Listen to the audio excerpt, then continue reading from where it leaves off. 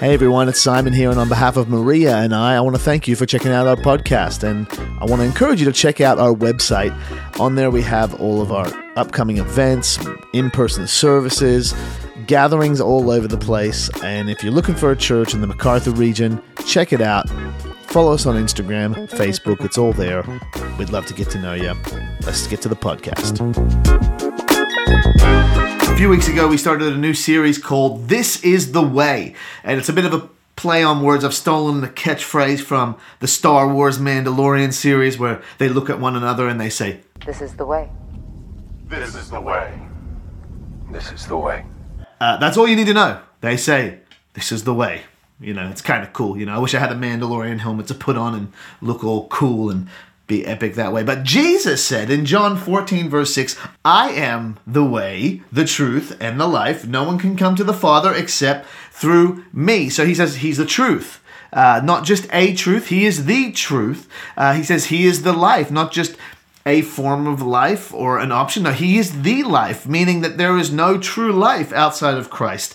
Outside of Christ, we are spiritually dead. Our only hope for living in this life, like truly living in this life and for eternity in heaven, is in Christ, in the name of Jesus. Amen. I can see some heads nodding as I'm saying this because we're all in agreement on that. And Jesus himself said, "I came that you would have life and life more abundantly," meaning life the way he has life from him, that he would be our life source. But he also says he's the way. And most of us would conclude, he's the way to heaven. That's what he means by that. But it's much more than that. And we've mentioned this each week, but that word, the way, is the Greek word hodos, which we can put on a scroll here. And it's not just a traveled way, but it's also a manner of thinking, feeling, and deciding. So Jesus isn't just the way to heaven. He certainly is. But he isn't just the way to heaven. He's also the way to live. Amen? He's the way to live. He is how I practice my life with God. This is the way. And that's the focus of this series, is we're talking about some practices, some practical things that we do in our following of Jesus. Jesus said, "I am the way." The practice, the doing, the deciding, the habit, whatever way you want to put it, this is the way. And what we practice is so important, especially when it comes to living with and for God. In James chapter 2, verse 18, he encourages us and says, "Someone will say, 'You have faith and I have works, but show me your faith apart from your works, and I will show you my faith by my works.'" So my faith, trust, and relationship with God is shown in how I practice my life, how I live that out. You might say, "Oh, I'm a Christian. I'm a Christian." But where is that in the practice of your life? Is God shown to be in any way that you actually work your life? Now, that isn't to say that we live this works-based life for God, that I do these things to earn favor from God. No, that's not the case. But it's actually the other way around, that if my life is God-centered, if I have been transformed by the miraculous work of Christ, if I've been born again, well, guess what? That is outworked in my life. So it's not that I work to get his grace. No, it's because of his grace I do work. It's because of his transforming power in my life. That's what causes me to practice life different, to practice life with him, like him, for him. So far in this series, we've outlined two practices. The first was the practice of the presence of God. And the second was the practice of pages last week at In-Person Church. And they all start with P. Veteran pastoral move there, starting with P. Hope it's a powerful series for you. But the practice of the presence of God was really about focusing my heart on being with him all day long. We shared a lot from Brother Lawrence's book, Practicing the Presence of God, which is like 400 or 500 years old. And it's a great encouragement for us to know that he is with me every day, every moment. This is how we live day by day, to be aware of him, to think upon him, to have statio moments in our day. And the practice of pages was really about the practice of study and the practical seeking of godly wisdom and understanding in the practice of pages and study. Now, not just practicing the pages of God's Word, that's obviously the foundation of it, but also other resources we use to figure out what the truth is in Scripture, which sometimes takes a bit of work and skill and takes some help from people who know better than us. So if you've missed any of those, check the podcast. Come on, this is the way. Stay up to date. You know, if you can stay up to date with a Netflix series, then you can stay up to date with a preaching series. Come on, we can do it. This is the way. So today I want to focus on our next practice, which is a massive one. And that is this, the practice of prayer. The practice of prayer.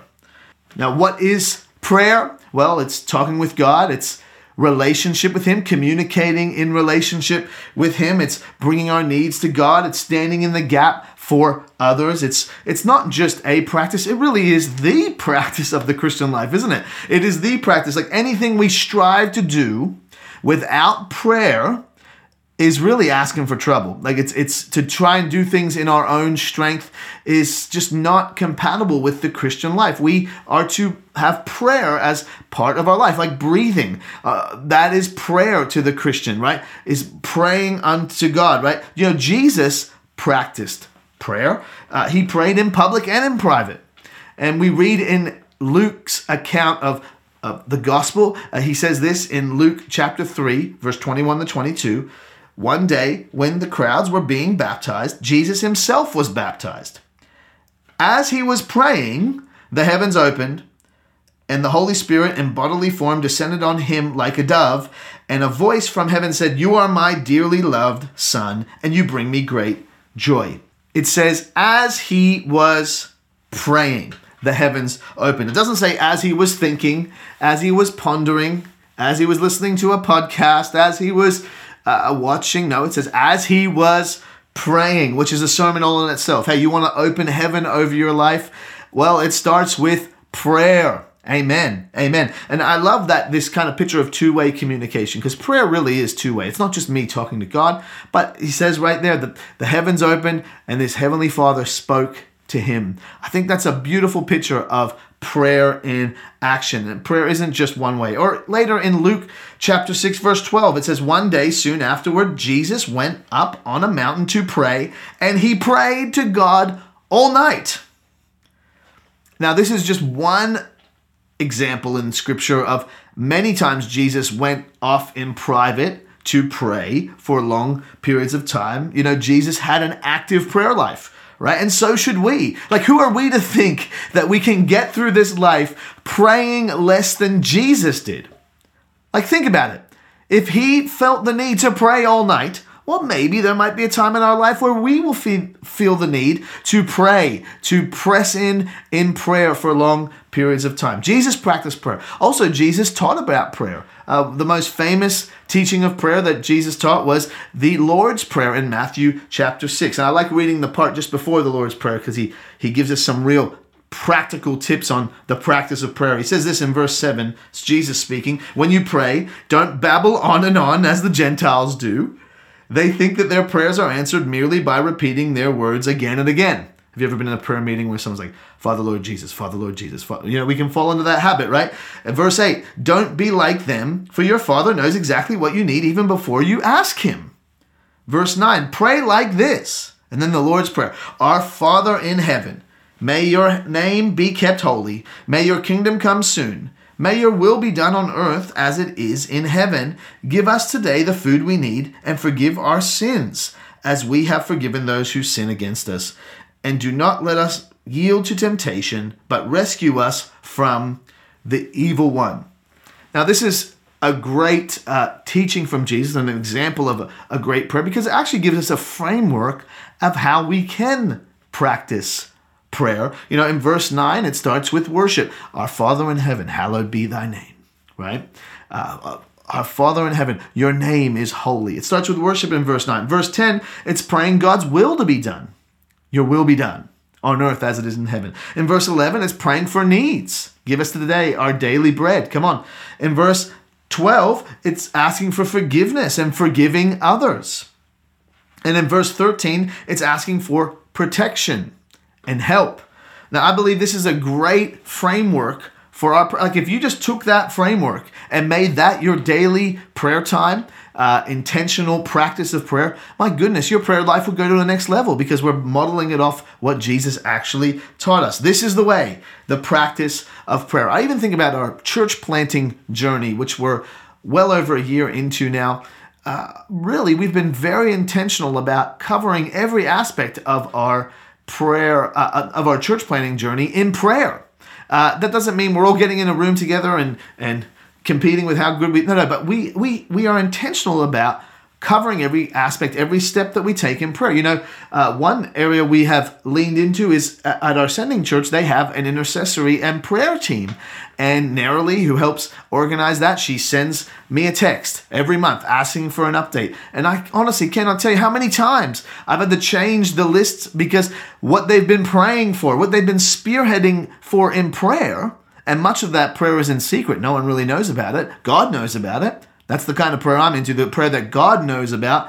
But listen, they've been spearheading our church planting journey in prayer, in powerful, amazing biblical prayer. And we thank God for it. The Apostle Paul encourages the Colossian church to pray. He says this in Colossians chapter 4, verse 2, "Devote yourselves to prayer with an alert mind and a thankful heart."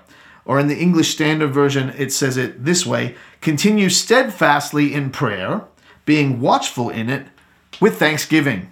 And in this simple verse, the Apostle Paul gives us 3 strong encouragements about prayer. And that's where I want to focus on for the rest of today. And that is, he starts off by saying, devote yourself to prayer. Devote yourself to prayer. It's a discipline. It's continual. It's not always easy. It says in Luke 18, verse 1, one day Jesus told his disciples a story to show that they should always pray and never give up. Now, what was the story? Well, Jesus tells this story of an unjust judge. And he describes this judge and says that this judge neither feared God nor cared about people. Sounds like the kind of judge you really want to stand before. But he talks about in this story about how a widow keeps pleading her case before this judge and keeps bothering and begging him and asking again and again and again. And this unjust judge, depending on the translation you read, I know the New Living Translation says that the judge, he says, "This woman is driving me crazy." Reminds me of my kids asking, Dad, can I have a Zupa Duper? Dad, this is driving me crazy. And it says that this unjust judge gives the widow what she wants. Now, the point of this story is not to call God an unjust judge, or even to call us a begging widow. No, the point of this story is that God is much better than an unjust judge. What he's saying is that, hey, if someone who is unjust, who neither fears God nor cares about people, is willing to give a widow something that she persistently asked for without giving up, how much more so does your loving, providing, gracious Heavenly Father want to give you what you ask for and pray for without giving up? This is the point, that our continually asking God for prayer should be fueled by the fact that we know our God loves us and He hears us and He cares for us. Devotion to hopelessness is a lot harder than devotion to a loving, faithful God. Amen. Prayer is a practice of hope and trust and dependence. This is the way. Come on. The practice of prayer. It is at the core of our relationship with Christ. Our following of Jesus should be flooded with prayer. It says in 1 John chapter 5, verse 14, "And we are confident that He hears us whenever we ask for anything that pleases Him." He hears us when we pray, so we should be devoted to it. My lack of devotion to prayer is an alarming indicator of my lack of dependence on God. I'm going to say that again. Listen to this. My lack of devotion to prayer is an alarming indicator of my lack of dependence on God. This is the way. The practice of prayer. It says in 1 Thessalonians 5:17, "Never stop praying. Come on. Doesn't say never stop complaining. Doesn't say never stop whining. Doesn't say never stop scrolling. You know, we've talked about how we become what we practice. If I just scroll and compare and like and pose and scroll and guess what? What is that turning you into? Come on, we should never stop scrolling. No, never stop praying. And you might be watching today and saying, oh, well, what's the point of prayer? Like, does it really make a difference? And if that is your perspective as a Christian, okay, we need to have a fresh realization that we are so dependent on God. Even the breath I breathe, take a breath. You are so dependent on God. Every breath you've been given is a gracious gift from God. But on top of that, if you really have no sense of needing like dependence on God and prayer, well, then I would ask the question, how safe is your life? Like, are you allowing your Christian walk to just become so safe that you have no sense of dependency on God? It's like you can just do everything in your own strength. You know, sometimes it doesn't take much faith to just go to work, come home, make food, go to work, come home. Like, where's that sense of journey? Where's that sense of stepping out in faith in your walk? You want your prayer life to come alive? Do something for God. Step out in faith and watch how, I'll tell you something. Church planning, it calls you to prayer because we need God every step of the way, right? We must be people who are devoted to prayer. Prayers of dependence, prayers of trust and gratitude. Devote yourself to prayer is what the Apostle Paul says. And notice it says devote yourself to prayer. It doesn't say get someone to devote you to prayer. No, I can't devote you to prayer. Your husband can't devote you to prayer. Your wife can't. Your kids can't. Your parents can't. Your pastor can't. You must devote yourself to prayer. Yeah, and I don't know what that looks like for you. Maybe that looks like a reminder in your phone throughout the day. Hey, pray. Maybe that looks like a set time in your day. I encourage everybody to have some time in their day. Statio moments, times where they stop and you pray. Let prayer become a stream in your life. The second thing that the Apostle Paul encourages us to do is to be alert in prayer. Devote yourself to prayer with an alert mind and a thankful heart. The English Standard Version says, be watchful in prayer. You know, a cool story. Jesus is praying in the Garden of Gethsemane, which is a tricky word. Say that 5 times. But he's praying in the garden and he takes Peter, James, and John with him. It's the lead up to the cross, right? This is towards the end of Jesus' life. And he takes them with him. And he says this in Matthew chapter 26:41, because they all fall asleep, except Jesus, obviously. And Jesus says to them, keep watch and pray so that you will not give in to temptation. For the spirit is willing, but the body is weak. And it goes on to tell us that they fell asleep 3 times. Now, if these 3 disciples who were very close to Jesus found it hard to stay awake and alert in prayer, with Jesus in his physical presence, after watching him do miracles, raise people from the dead, miraculous feeding of thousands of people, if they found it hard to stay alert in prayer, well, no wonder we find it hard to stay alert in prayer. It's just because our flesh is weak. The body is weak. Now, what does it mean to be watchful, to be alert in prayer? Well, the translation there is literally to stay awake, to be awake to the fact that through God's work of grace, you have open communication with him. Awake to the fact that he is listening. Awake to the fact that he does intervene. That he is our hope. That we are dependent upon him. He is our source of life and purpose. I mean, this is sacred stuff, the practice of prayer. Stay awake. Following Jesus is not a sleepwalk. If your prayer life has become dormant and sleepy, come on, wake it up. Do what you need to do to devote yourself and stay alert in prayer. When your prayer life is active and awake, prayer is no longer your last resort. It's your first response.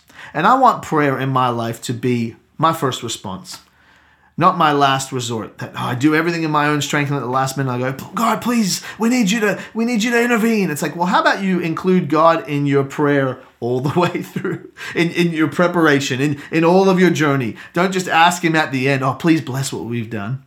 You know, let's not do that. Let's be devoted and alert in prayer. It's like, on my phone, I can put on do not disturb mode. And what that means is the only people who can call me and text me and I get notified is people who are in my favorites. So if you tried to call me and I don't answer, maybe you're not in my favorites. Sorry. But it's a cool way to kind of switch off, but still allow your wife to call you when you're in a meeting or something. But many Christians today, they don't have the things of God in their favorites in their life. When they get home, they sit on the couch, they put their feet up. It's like, and they put on do not disturb in their life, in their mind, in their thinking. Prayer isn't in their favorites. God's word isn't in their favorites. Worship isn't in their favorites. Come on, we need to have prayer, the things of God, still there when we switch off everything else. It needs to be a key part of who we are as Christians. Amen? Is prayer in your favorites? Is God's word in your favorites? Is worshiping him in your favorites? We need to prioritize prayer. And you can't be alert in prayer when you're buried in distractions. Right? So the Apostle Paul says, be devoted to prayer. Be alert in prayer. And lastly, he says, be thankful in prayer. Devote yourself to prayer with an alert mind and a thankful heart. Gratitude, thankfulness. We mentioned the Lord's Prayer. It starts with worship. It starts with thanks. It starts with gratitude. The gratitude's the antidote for grumpiness, right? We just read in 1 Thessalonians 5:17, it says, never stop praying. But the very next verse, in verse 18, says, be thankful in all circumstances, for this is God's will for you who belong to Christ Jesus. Well, what's God's will for my life? What's God's will for my life? Be thankful. Be thankful. Be grateful. Give thanks to him for all he's done for you. Give thanks to him for all he is, who he is, how great he is. Our following of Jesus should be flooded with prayer and flavored with gratitude and thankfulness and worship. This is part of the practice of prayer, is thanks, giving thanks. Thank you, Lord.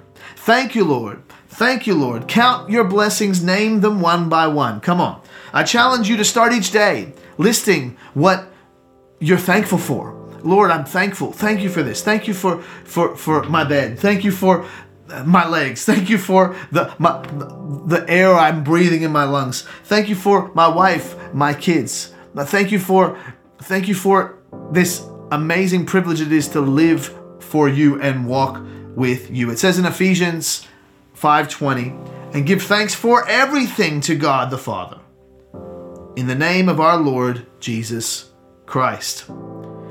Gratitude adjusts my attitude. It does. Like, you won't find a grumpy and grateful person. It's like, I'm so grateful for these kids that just tick me off.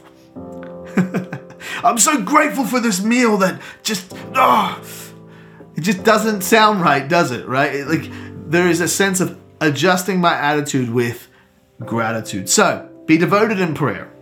Be alert in prayer and be thankful in prayer. Devote yourself to prayer with an alert mind and a thankful heart, says the Apostle Paul. This is the way. Practicing the presence of God, the practice of pages, and the practice of prayer. Amen. I hope you stay with us on this journey as we continue this series. And we got a couple more to go in person the next couple of weeks. We got our big Christmas outreach coming up. Let's be in prayer about that. Amen. But today I just want to close with, you guessed it, some prayer. Come on, let's pray. Lord, we thank you that we can come before you and we can pray to you. Thank you that you hear us. Lord, we come before you with gratitude. We devote ourselves to prayer. We bring ourselves in watchful prayer to you, Lord, and we are grateful for all that you've done. And Lord, we just commit afresh today to prayer. We commit afresh today to constant communication with you. We are dependent upon you. Lord, forgive us for times where we have just gone through life in our own strength and haven't prayed. Forgive us for times where we've allowed prayer to become the last resort instead of our first response. And Lord, we look to you today afresh. We pray to you. We ask you, Lord, for your hand to be upon every aspect of our life, every day, as we wake up this week, as we wake up, as we go to bed, Lord, that you would lead us and guide us. And we commit it all to you in prayer, in Jesus' name. Amen. Amen. Well, I hope the word encouraged you today. No, it encouraged me. It's encouraging me to stay devoted in prayer. Come on, stay alert in prayer and stay grateful in prayer. Make sure you check our website for all upcoming events. And we hope to see you over the next couple of weeks as we kind of close out our year of in-person gatherings and lead up to Christmas together. Come on, this is the way. Have a great week.